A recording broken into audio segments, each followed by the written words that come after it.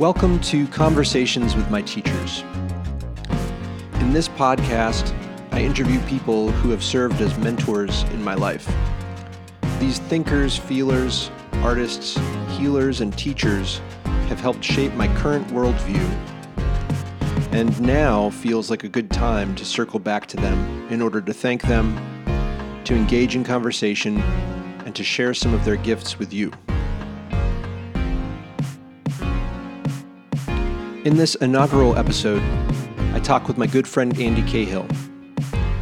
Our relationship is a co-learning experience that has had a major impact on the way that I view the world.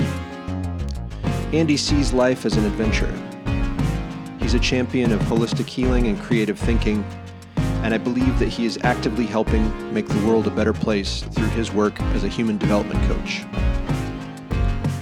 So let's check out the conversation.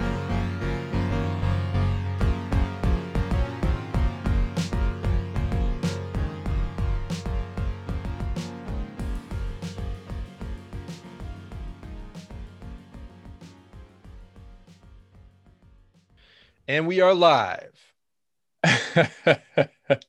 So for today's inaugural episode of Conversations with My Teachers, I want to welcome my good friend, one of my closest friends, Andy Cahill. Andy is a singer-songwriter, a sci-fi author, a podcast host, yoga, meditation, slacklining teacher. He's a father of two, husband to a wonderful, beautiful human named Erica, and a life coach, although he refers to it as human development coaching. Yeah. And the two of us have had intersecting paths ever since, 2006, 2005, maybe when we first met.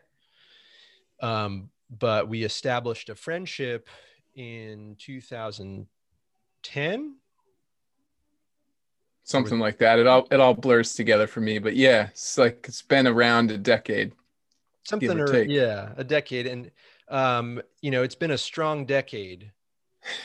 Sure. So I would say you are extremely unique in my life in that regards, like to develop such a strong friendship within the last 10 years of my life. There's a couple of examples of very strong friendships, but for us, it's been like, you would probably embody like the quintessential kind of like adult intentional relationship. Yeah. Someone that I consider a brother. And we both have kind of done this really cool dance of leading each other in ways and looking to each other for support. And it's just been amazing. And actually that's a big part of why I wanted to have you on as my first guest for this series. There's so many things that I want to get to today. I guess maybe I'll start with the things that you've taught me. So the first thing that you really taught me was the power of education and the inner guru. So when you approached me to study music lessons, to take music lessons, songwriting lessons, all of this kind of musical creativity, that was all you, basically. You came up with a concept of how to study that best met your timeline and your ability. And, you basically met yourself, by seeking me out to work with you. And I thought it was really fun because you were showing enthusiasm towards me as a musician, I think for the deeper parts of my musicality. So I felt really seen. And then we were able to work together for 3 years. And basically you unlocked your own songwriting ability during those 3 years in a really beautiful way. And so I got to watch that beautiful growth happen. And that helped me solidify like, oh, this is the type of music teaching that I want to be doing. Oh yeah. And our conversations and our meditations, and all the exploration really helped to kind of bring together music study and yoga study and all of the life study stuff. So it really supported me in developing my holistic thinking. So that would be kind of the second thing, I guess, is the support for the holistic thinking. But in terms of the real power of education and the inner guru, that when I think of that idea, I think of you, because you've been a champion of education, and educating oneself more than anybody in my life. That's one of the major things that I find in you, which I think is also related to this quality that I'd like to get into with you as well. So I have a lot of questions, but the quality that I'm noticing more than anything is this,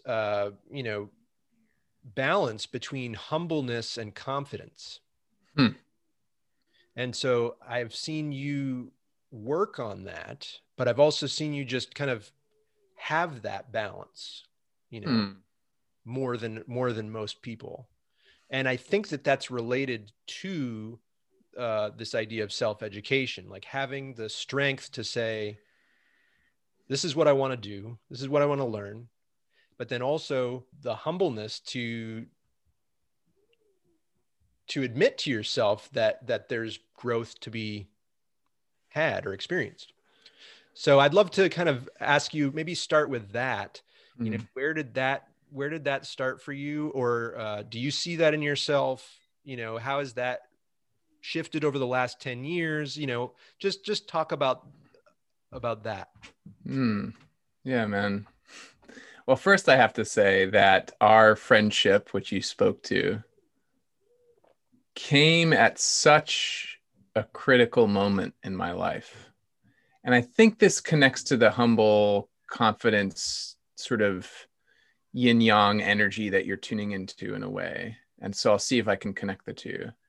I sense that they connect. But I was at a place where, I was a philosophy major in undergrad. So I've always loved learning about the deeper layers of existence. It's just something. And I grew up on like fantasy and sci-fi novels. And it just, for me to not be curious about reality is a huge missed opportunity to be alive. Like for me, it enlivens me. It just really fills my mind and heart when I'm not taking life at face value and just kind of following what other people say is what it is, but actually really getting curious. And so that was a really important time in my life in college, because I was in this environment that really encouraged me to go deeper and deeper into these questions of existence. And I had this amazing professor who was a sort of provocateur and a trickster, and wasn't always well liked by the other professors, but that was part of what made him awesome. And he just was really, he saw the energy in me and just kept pushing me and encouraging me. So that was one of my first exposures to a truly great teacher was in college. And he his headline was question everything. That was basically the headline, was just question. And when you think you've questioned everything, question that. So he just took an innate natural curiosity I had and just really turned the dial up to 10, which I loved. But then I kind of so then I was got into work and fast forward. And I was, and what I hadn't paid close enough attention to is that I was just sort of letting other people define what I should be doing within a spectrum. I was I'm not going to get a corporate sales job. I knew that wasn't for me. I did AmeriCorps, was awesome. But then I was basically the headline is I ended up in a job where I was basically a guy who went to meetings and sent emails. And somehow I looked around, I was like, holy shit, how did I get so divorced from that energy that sustained me? And I just started to have, without clarity, I started to have a longing for a reintegration or a reorientation. And then my dad booked a trip to China for work, and he said, you should come with me. And then I said, I will. And my buddy Todd's over, this guy I kind of sort of knows, who's a really talented musician, is over in China. And then my dad's work trip got canceled, but I already had my visa and my plane ticket. And I was like, hey, Todd, can I come stay with you? And you're like, yeah. And I was like, cool. So he just like showed up, and there's so much I could say about that journey. But the thing I felt most was watching you and the other musicians play. You were there performing as like 6 nights a week as part of a band in a super swanky hotel, and you guys were killing it every night. And I was just like, fuck, like I love music. I love music so much.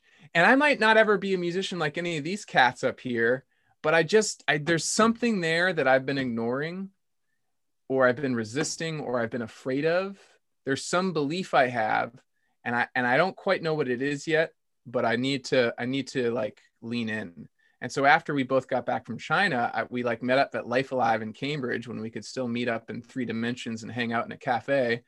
And I just said, like, I have this idea, man, I want to study with you. And so the humble confidence thing wasn't, for me, it was just like the pain of not listening to the part of me that wanted to express creatively through music, because I thought I wasn't talented, or I thought I wasn't good enough, or I thought I had to be a certain kind of musician. Like there was a lot of that stuff I had unconsciously accrued. The pain of that was stronger than the like, let me just accept status quo. Yeah. And so I think that's a really important thing that happens to some people, is we reach a place where the story we've told ourselves about who we are isn't working anymore. And it becomes so uncomfortable that we have to lean in. And you were just like, to me, you were like this beacon of light of like, I'm doing my thing. And I think I was on 2 levels. It was like, 1, you were doing your thing musically, but 2, you were just doing your thing. And I saw in you a teacher, actually. Mm-hmm. And so it's really cool to hear that my instinct led us into a relationship that actually also helped you articulate your approach to teaching much more deeply. Yeah. And that's like a beautiful thing. But the humble confidence energy that you're tuning into, it just, I think probably that our relationship helped solidify that too, because it was sort of like, I had at some point to believe that I had to believe I could do it, to be willing to invest the time, money, and energy, even though I knew I couldn't do it at the moment. So the confidence was like, there's a future state where I'm doing things that I can't do right now. And the humility is, the only way I'm going to get to that future state is not by pretending I know it all, and not by pretending I have all the answers, but by finding the right teacher and just really listening and really learning and really accepting that, like, I'm going to make more mistakes than I am going to make beautiful harmony. But when the beautiful harmony comes, I'll know it. Right. Yeah. You know, I'm glad that you started that all with your experience in your youth with sci-fi and, you know, the curiosity element. Because I feel like, well, that was the thing that you were basically remembering. Yes. You know, and longing for when you made that decision to go on the adventure, and then to adventure into music further. And so that remembering of the innate quality, I think it's that curiosity, I could say, is even more of something that I've learned from you. Like, there's no question that if you know, if Andy Cahill is observing something in this present moment, there is a curiosity that is working, you know, that is really it's valuable. I think inherently valuable to the world, is that sense of curiosity that you hold. So it's fun to kind of think about distilling it down. Like, what's the at the heart of it? And I think that's the thing, is that curiosity. Yeah. The, like, just the relentless curiosity about what's true, or about what's really going on. Yeah. And, but I actually want to say you use the word remember, and that feels like a really important word, because I think that we live in a world that both by accident and on purpose, depending on who you are in the context, and I'm going to use this both metaphorically and literally, because it really, like, we can see evidence of both in our history, but we live in a world that dismembers us, that literally tries to pull us apart and reconfigure us into a form that is productive based on the kind of gestalt of collective, like, this is what we think a good citizen is, or a good employee is, or a good student is, or a good whatever. And the further you are outside whatever that kind of emergent mold is, the more that society dismembers you. And we can really go all the way to the end of that logic and see that there are some people who are literally killed by the cultures we've created because they're too far outside what's acceptable. And the power of remembering ourselves, for those of us who have the sort of privilege to not be like literally physically at threat of death, above and beyond just what it is to be a mortal being in a massive universe that has all sorts of ways to sort of be dangerous. It's like, actually, there's another side of that. There's a beautiful, abundant universe that we can all have access to. And when we remember ourselves, when we put ourselves back together and harmonize all the parts of ourselves, that's something like, I didn't have the language for that when you and I started, but I have the language for that now. And that's the work that I do with people, is helping them remember themselves, helping them literally put themselves back together in a way that lets their innate gifts and strengths and powers come out. And that's just like, when that happens, when I see people do that, it's inspiring, right? Like, as a teacher, you see students who inspire you and teach you. And I think that's kind of why we're talking today, right? Because I was your student. It's almost midnight, time for us to go.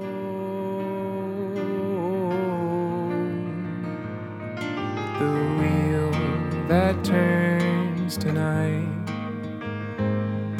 can heal the wounds you hide. Come stand beneath the light and celebrate this life.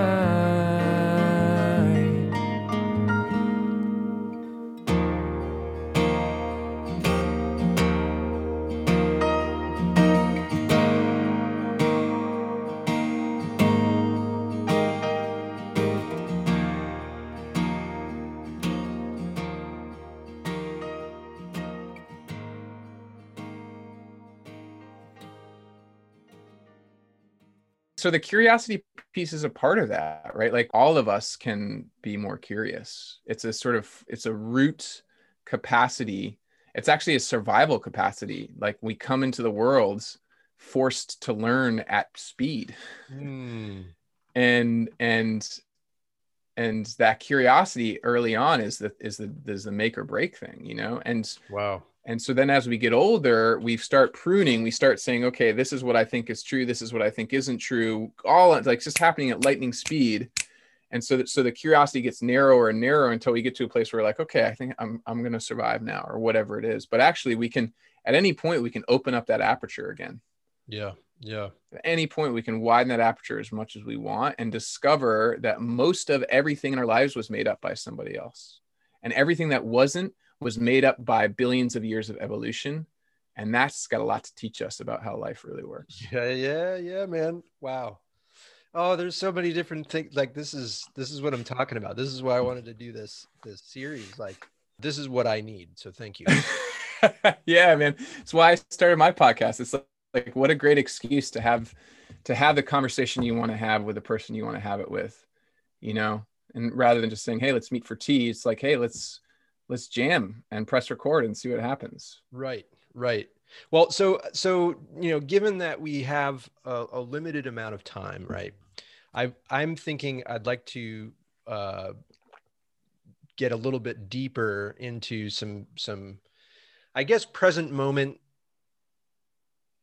things. So I have a few questions for you, but I think I want to jump to this one. One of the things that I notice I've consistently noticed about you and through our relationship is that you're not afraid to disagree, and you're not looking for disagreement. So, there's plenty of people that play devil's advocate, or, that really do that kind of, I can't think of the word for it when you're, it's like provoke. Yeah. Provoke disagreement or like, yeah. Poke the hornet's nest. Oh, I can't think of it. Anyway, you're not that, but you do, you are definitely like present and honest with yourself and with the people that you're with. Right. So I really value that. And I feel like, part of this series is to do my best at helping the world. And so this really does feel like an important action to bring in my favorite people, my teachers, the people that I feel like have things to directly offer the world right now, the lessons that you have to offer. So I want to just ask you straight up, how, and I wrote this question down earlier, how do we best face the current challenge of division in our country and world? Oh my God. What say ye? Oh my God, man. I mean, like, I feel really humbled and honored that you think I'm someone worthy of answering that question. Not to put you on the spot. No, I have an emerging theory. So there are two sort of wells I'm drawing from this theory. One is the work of this guy named Arnie Mindell, who has developed he's a Jungian psychotherapist, and he and his partner and his colleagues have developed a body of work called world work, which is essentially conflict. It's all about going towards conflict. Mm-hmm. There's another body of work that I've been studying really deeply called internal family systems. Oh, right. Mm-hmm. Which is a part of the remembering stuff I was talking about earlier. It basically posits that all of us are actually not unitary, but that we're multiple, that we are made up of many parts. Mm. And you can really just look at our physiology for evidence of that, right? Like, we have a brain and a heart and a gut. And those are the three densest neural centers in our body. And now some scientists go so far as to talk about the heart brain and the gut brain as actual parts of our anatomy, but also parts of our psyche. Yeah. And so there's this way in which, when those parts are not in harmony, you get sick. Mm-hmm. Right? If you're always living above the neck and you're putting junk in your belly, or you're not exercising and taking, we just really stay with the physical. We don't have to get woo woo here. Although I love getting woo woo, just stay with the physical. If our body's not in harmony, we get sick. Right. And an interesting thing in nature that seems to be true is that the sicker we get, the harder it can be to heal, because things start to get really polarized and things get out of balance. And so when we look around, like America, at least, talk about a case study in fucking polarization. I mean, it just is it's like we have parts of our society that are might be analog to the gut instinct or the heart or the intellectual strategy. And we're getting further and further apart from each other. Okay. And the further away we get from each other, the more we demonize each other. Yep. And so in the work of internal family systems, it's about bringing the inner self into harmony. And in the work of world work, it's about bringing our outer selves into harmony.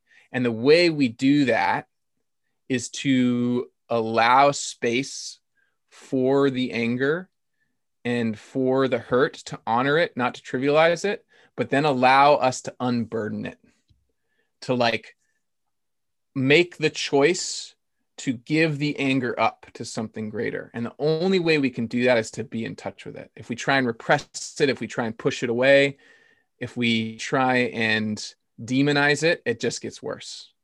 And so I think that pattern, a very natural human response to push away things that are scary and painful, is the very response that makes those things more scary and painful. So what I would love for us, and it's going to require somebody to take the higher road, what I would love for us is how do we, we don't need a new commander in chief. We need a new healer in chief. We need someone who, if I was in Joe Biden's chair, which thank the gods I'm not, I would like I would get Bernie, I'd get Elizabeth, I'd get everyone, and then a bunch more from across all the aisles and say, your job for the next 4 years is to just go out, and I'm going to do it too. We're just going to go out and listen to the American people.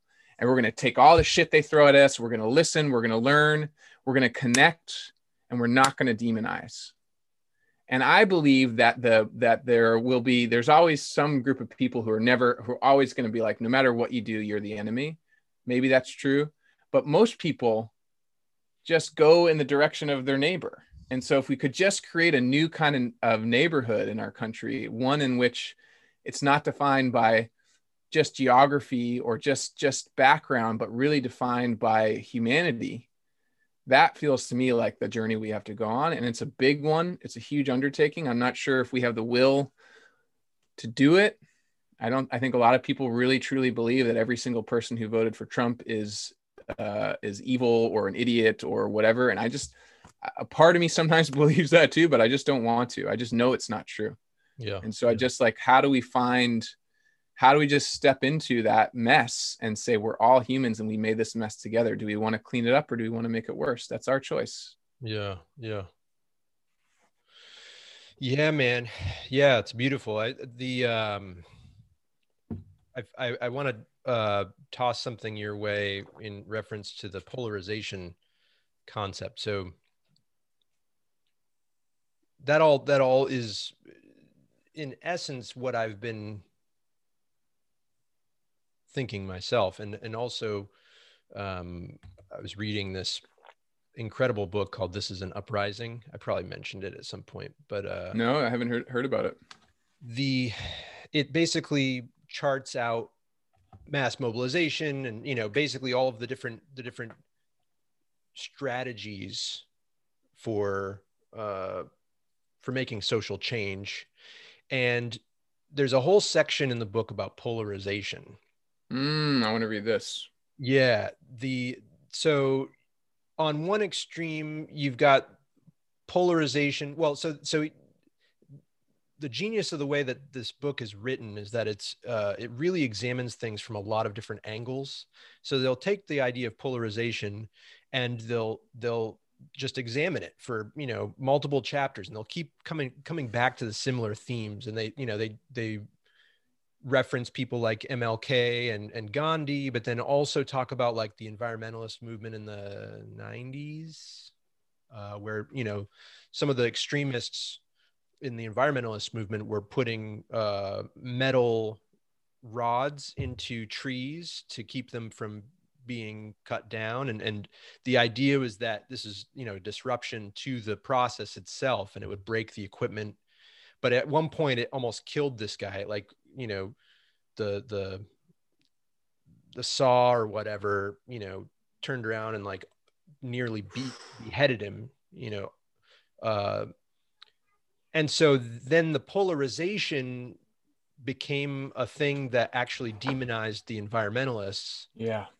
Yeah. And so the big question that we were left with, well, so polarization is good in the case of MLK's efforts, because when everyone was crossing the bridge and then they all got like beat up and attacked by dogs and stuff, that was shown on TV to the American people. And then there was like this line drawn in the sand. So you were either in support of what they were doing or you were a racist, right? And so that extreme kind of line in the sand, that type of polarization, at least by the author, is viewed as a positive form of polarization, because it brought the issues up to the surface. And so we've been seeing this, I think, play out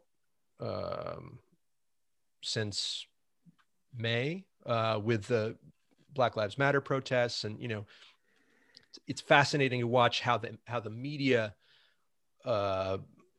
portrays this whole process, and how the different sides of the argument, they will basically get more and more polarized, to the point where, one group is saying that the Black Lives Matter movement is a bunch of terrorists, And then, and then you got the other side, which would be, I guess I'm part of that other side that feels like, Black Lives Matter is one of the few organizations that I donate to monthly. And I believe in supporting equity and increased leadership for people of color and specifically women of color. Though I am also not interested in identity politics as well. So there's all of these things that are swimming, and this idea of polarization. I'm curious to know what you think about this. Does that resonate with you in any way? It's such a powerful question. I'd love to read that book. There's a lot that's coming through for me. One, I just want to share the title of Arnie Mindell's book, which is Sitting in the Fire. Sitting in the Fire, yeah. Yeah, so I think like we all collectively need that. Actually, every time you see someone spout off somewhere and demonize the other, it's sort of a form of comfort seeking. It's sort of a form of safety seeking. It's a way to articulate who you are by who you're not. And by having a real strong polar opposite that in your mind represents who you're not, that's like what Carl Jung called the like projection. It's the shadow. Like we project who we don't want to be on other. And so you have that, like, you can see how that's like just becomes this crazy feedback loop. And so like, how do we bring both of those extremes to sit in the fire with each other it's a really interesting question. Yeah. I think some people might just be so far in the extreme that they'll never come and sit in the fire together. But I think the line in the sand you're talking about, I mean, what MLK embodied was like loving presence. And it wasn't like a naive, it wasn't like you can do whatever you want to me, but it was peaceful and loving.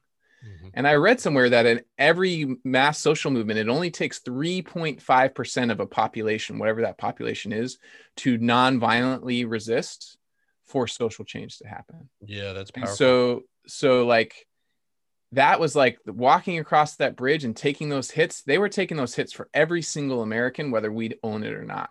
Yeah. Wow. And that's a kind of fierce love that supersedes a lot of people who are like, maybe not on the extreme end of the polarity, but like they're over here right now and they're like, holy shit, that's more powerful. I got to look myself in the mirror.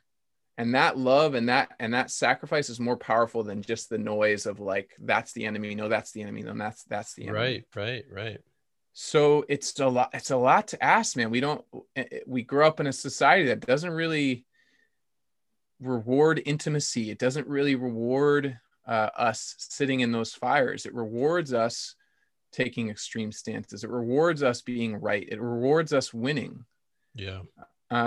An idea that I've been playing with a lot, that I've been psyched about, which a friend of ours in our men's group, Francis Briers, introduced me to, or at least brought it back into my awareness, is the idea of infinite versus finite games. James Karst came up with this. And basically the idea is that a finite game is really fun and there's winners and losers and they're great to have. And it works when the constraints are clear. But when we start to apply finite game rules, winner and loser rules, to the infinite game of evolution and life and humanity, then we actually start to destroy each other. And what we really need to be doing is playing the infinite game, which is everyone wins. The point of the infinite game is to keep the game going. And the game here is the survival of humanity on planet Earth. Like, to me, that's the game. Yeah. So I want, like, that's the side I want to play in, is the people who are like, yeah, Black Lives Matter. Yes, we have to say that. And all lives matter. Yeah. And that's why we have to say Black Lives Matter. Like just wherever someone's saying there's a polarity, it's either this or that. I want to find the people who are saying, no, it's actually both. And there's a bigger tent. Right. And that might mean there's still work to do in subgroups and whatever, but like ultimately the tent is big enough for the voices that actually think they're arguing with each other. Yeah. Beautiful. Yeah, that also makes me think of the chakras. We talked a little bit about the chakras last time we were uh, doing the Wonder Dome episode, and survival would be step one, right? Yeah. Yeah. And then if we were to kind of progress through the phases of the, at least of the chakra system, like we have a whole lot to do, not just to survive but thrive, right? Find purpose, find love, share those teachings, develop foresight and true vision, and then maybe to experience enlightenment too. Yeah. So, I mean, man, we are remarkably strange and beautiful creatures. Hmm. And for us to stop at survival, it's just a huge missed opportunity to experience the full range of existence in the universe. yeah. I mean, we have no idea the states of consciousness, for instance, the experiential ways in which we can be human, right? And what it is to be human, the things we can experience, ranging from like pure bliss to pure terror and agony and everything in between. Most of us are just kind of like somewhere in the middle, vaguely uneasy, but fed and clothed. And it's like we cling to that because at least we're fed and clothed. But that vague unease just perpetuates and perpetuates. And it's like, I want, like, for me personally, my mission is to just expand that range as much as I can, to be with the beauty and mystery of life and also the tragedy of life, and to realize that we can actually hold it all. That actually we're capable of holding it all and holding each other in it.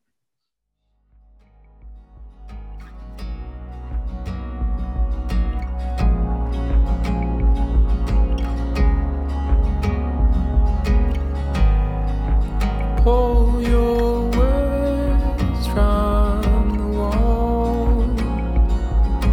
Every time I place my hands, tracing curves as we fall.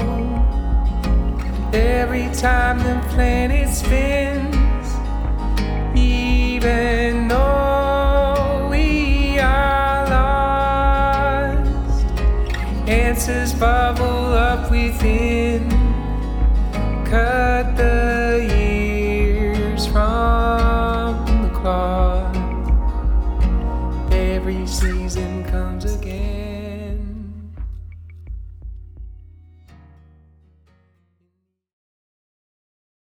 Well, so then I want to transition to take all of this into account, and then to reflect on the work that you've been doing. So you would say that the human development coaching is the thing that means the most to you. You would say that, right? That is kind of the most important aspect of your professional life right now. Oh yeah. Yeah, and I like that you're tuning in. Like, I'm in the process of how I talk about it, right? And I think like I'll sort of restate in a shorter way what I just sort of said a minute or two ago, which is that, like, I've come to realize, or I've come to claim or remember, that my mission or purpose in life is to help people engage with the beauty, mystery, tragedy, and complexity of existence and all of its fullness. Yeah. And I've done that for myself through songwriting, through writing my own stories, through reading other people's stories, through traveling around the world, through studying with great teachers like you. And it's just so fucking fun and meaningful. It's not always easy, but it's just like it's so much better than just the, like, let me just stay in the vague unease, but at least I'm safe way of living. That, I have a part of me that just wants that too, but just when I can step into that mystery and beauty and wonder and complexity and tragedy, all of it, when I can help myself step into it and help others do the same, that really integrates. It integrates the creative work. Yeah. It integrates the learning work. It integrates the teaching work. It integrates my philosophy studies. It integrates, like, it just all comes together when I get to sit down across from another human being and get super curious about how they view reality. And as best as I'm able, without judgment and attachment, which is not always easy, to just help them deepen or expand that view of reality, to see things they've never seen before. That just feels like my work. And the fact that there's a profession called coaching, which of course took its word from sports, but is actually, like, I think that I have a colleague who calls her work life and death coaching. And I'm like, oh, cool. Fuck yeah. I like that. You know, it's just that multi-dimensionality. Yep. And helping people engage with that multidimensionality, the prism of life in all of its facets, that, like, really lights me up. And yeah, man. And if I get paid to do it sometimes, so, like, even better. Yeah. Well, you did great work with me as one of your first, kind of beta testing students. Yeah. And definitely left a huge impression kind of in my soul. And I'm continually facing the things that we face together. But I think with a lot of joy, more so than anything. So I thank you for that. Oh, that's and awesome, I'm also, man. I want to ask you, so now you've been doing this for some time. You've also been doing the podcast for some time, and those two things, have connection. But I'd say if you could kind of zoom out and think of the unexpected benefits that have come to you from now doing 31 episodes of the podcast, and working with, I don't know how many clients you've worked with now. I haven't counted, but yeah, dozens and dozens and dozens and hundreds and hundreds of hours of just one-on-one time with lots of people. Yeah. I mean, we could talk about the podcast as its own separate thing, but because we're, low on time, I'm just thinking of also this kind of connectedness and holistic approach, zooming out, that is part of this big project that you've really jumped into. Yeah, totally. Actually, like, when I realized, part of the reason why I realized I was going to do the podcast is because basically, if coaching is like this, my right hand, then podcasting like my left hand. It's like they don't line up perfectly, but they're pretty damn close. There's a lot of overlap. Yeah. And so the fact that I could kind of keep doing what I love in a slightly different context, and this one's a public facing, there's a record button, but beyond that, like, I'm trying my best to invite my guests into that space of intimacy and connection and discovery and curiosity. Like, to me, it was just like a layup. It just felt like, oh yeah, these are two very close facets on the prism that I'm working on here. Yeah, man. So what within this whole thing, like what have you learned, if you can think of some of the most potent lessons that you've learned through? Oh man, that's a cool question. Yeah, let me sit with that for a minute.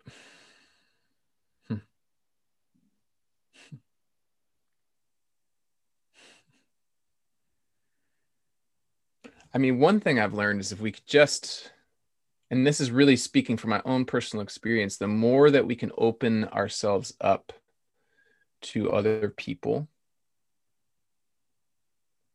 How can I put this? Like,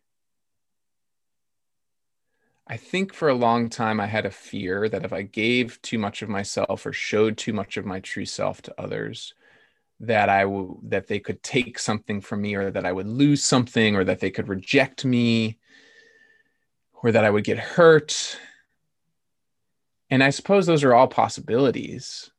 but I've just inadvertently discovered by really leaning in and by really opening myself to others and by inviting them to open themselves to me, what emerges is actually a super deep vein of resilience and purpose and creativity. Just this is real understanding that we create each other. Every time we show up, I had this great interview with this amazing thinker, Serini Pillay, is one of my recent episodes. And he really articulated this in a very clear way. Like you are inside of me right now as an experience. I'm seeing the screen that you're on, but I'm also seeing you, and I'm experiencing you. Everything you're saying is happening inside of me. Right? Even as you're over there being you, you're also here in me. And I'm also over there. You're experiencing me inside of you right now. And the way we listen to each other and the way we ask questions of each other, the way we receive each other, embrace each other, or, push each other away, disagree with each other, all of it is deeply interconnected. And we have, for whatever reason, I don't know if it's biology or sociology or culture or what, we live in a world that leads us to believe that we're separate. But actually, we're not separate. We're just not. There's an interconnectedness that is that if you look close enough, it's just everywhere. And so that's like the biggest lesson I'm learning. It's a super humbling one. It's like, I think there was a version way back when I wanted to get into music, there's a part of me that's like, and I'll be able to be on the stage and play my songs for people and they'll love me more. They'll all just love me more. Won't that be, it's like, we all just want to be loved more. But actually, like when my songs really started to take flight is when I realized that I just had to speak a truth that was coming through me and try and as best I can capture it and then give it away. That as soon as I played it for someone else, it was inside of them. And that's just that like gift of giving ourselves to each other is something I'm learning a lot about these days. I hope whoever this reaches, that they receive it as an invitation to go deeper into their own curiosities and to go deeper into the own places that they're a bit afraid of, that scare them, and just embrace all the parts that have been dismembered and start to remember themselves. That's what I really hope for. Well, thank you for being my inaugural guest and for sharing all that. This is a strong and potent flagship episode. Thank you, man. I love that you're doing this. Yeah, I can't wait to see what emerges. I've been loving seeing what you're doing on Patreon, man. I listened to your song Sanctuary this morning and it brought me to tears. And I just, you got it. Like, just like everyone, when you're at your best, everyone benefits. And it's like, imagine if we were all at our best. Yeah. We were all expressing at the depth that we're capable of and could hold steady with all the grief and the pain, but also all the love and the joy. Just imagine what kind of world we'd be in. Yeah. And your music does that, helps take me to that kind of place, man. So I'm glad that you're going to also bring your mind and your heart and your voice into this space too. The world needs it. Thanks, man. Well, it's all connected. And I guess I'm going to hit the stop record button before I say goodbye to you, because I want to say goodbye away from the away from prying ears. This has been the first episode of Conversations with My Teachers. Thank you to Andy Cahill. Signing off for now.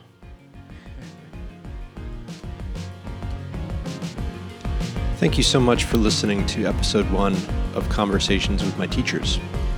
As of now, this podcast will be available to patrons at my Patreon page, patreon.com/Todd Marston. Thank you for your support. If you enjoyed this conversation and want to hear more, episode 2 will be out soon, and I'll be interviewing my friend Chantal Phillips, who is a Reiki master teacher and healer all the way on the other side of the globe in Hong Kong. This will be a fun one, so I hope you can check it out. Until next time, I wish you a good life filled with a sense of connection and purpose.